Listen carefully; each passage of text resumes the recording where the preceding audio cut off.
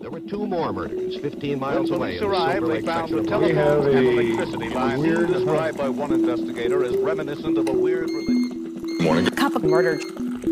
Money can make people do crazy things, especially when the totals are in the millions and billions. On June 18th, 1982, a man was found hanged from a bridge in an apparent suicide. But after investigation, it would seem that money motivated his murder. So, if you like your coffee hot but your bones chilled, sit back and start your day with a morning cup of murder. Roberto Calvi, Italian banker, was found dead on June 18th after being missing for 8 days.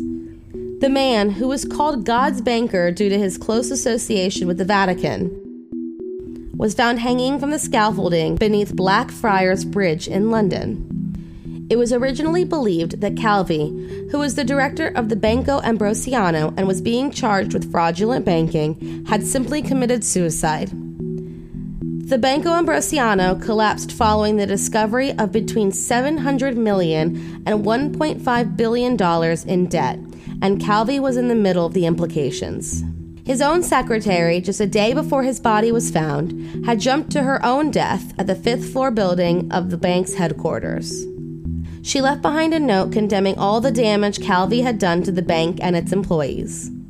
Some thought that he had felt that there was no way out of his situation and had committed suicide. But upon further investigation, they found that his clothing was stuffed with bricks and he was carrying around $15,000 in 3 different currencies. A later investigation even found that Calvi could not have hanged himself from the scaffolding because of the lack of paint and rust on his shoes, proving that he did not walk on the scaffolding. They even figured out that the level of the River Thames had been high enough at the time of his death that someone could have tied his body up there from a boat. But the man was no angel. Calvi was a member of an illegal Masonic lodge, Propaganda Due, who referred to themselves as the Black Friars. It was immediately thought that the suicide was, in fact, a murder as a Masonic warning. Another potential reason for his murder had to do with the Sicilian Mafia.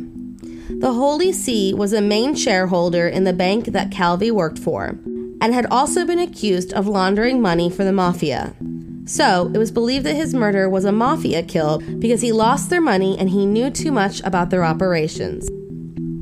On June 6, 2005, 5 individuals were brought to trial in connection to Roberto Calvi's mysterious murder. But in 2007, they were acquitted, making Calvi's case still unsolved, though it is widely understood that the Mafia was responsible. Thank you for joining me in my morning cup of murder. Please join me again tomorrow to hear what terrible thing happened on June 19th. Don't forget to rate and subscribe and let me know if you like it. If you want to help support the podcast, there is always Patreon or just sharing it with your true crime obsessed friends. And remember, stay safe.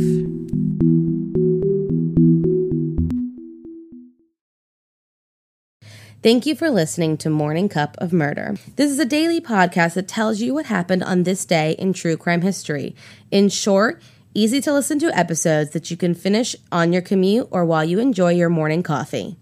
So make sure you check back every morning. My name is Karina. I am the creator and host. You can find Morning Cup of Murder on Twitter, Instagram, and Facebook. I have also set up a Patreon where you can donate a small monthly contribution to the podcast. All those links are in the episode description. Thank you again, and have a wonderful day.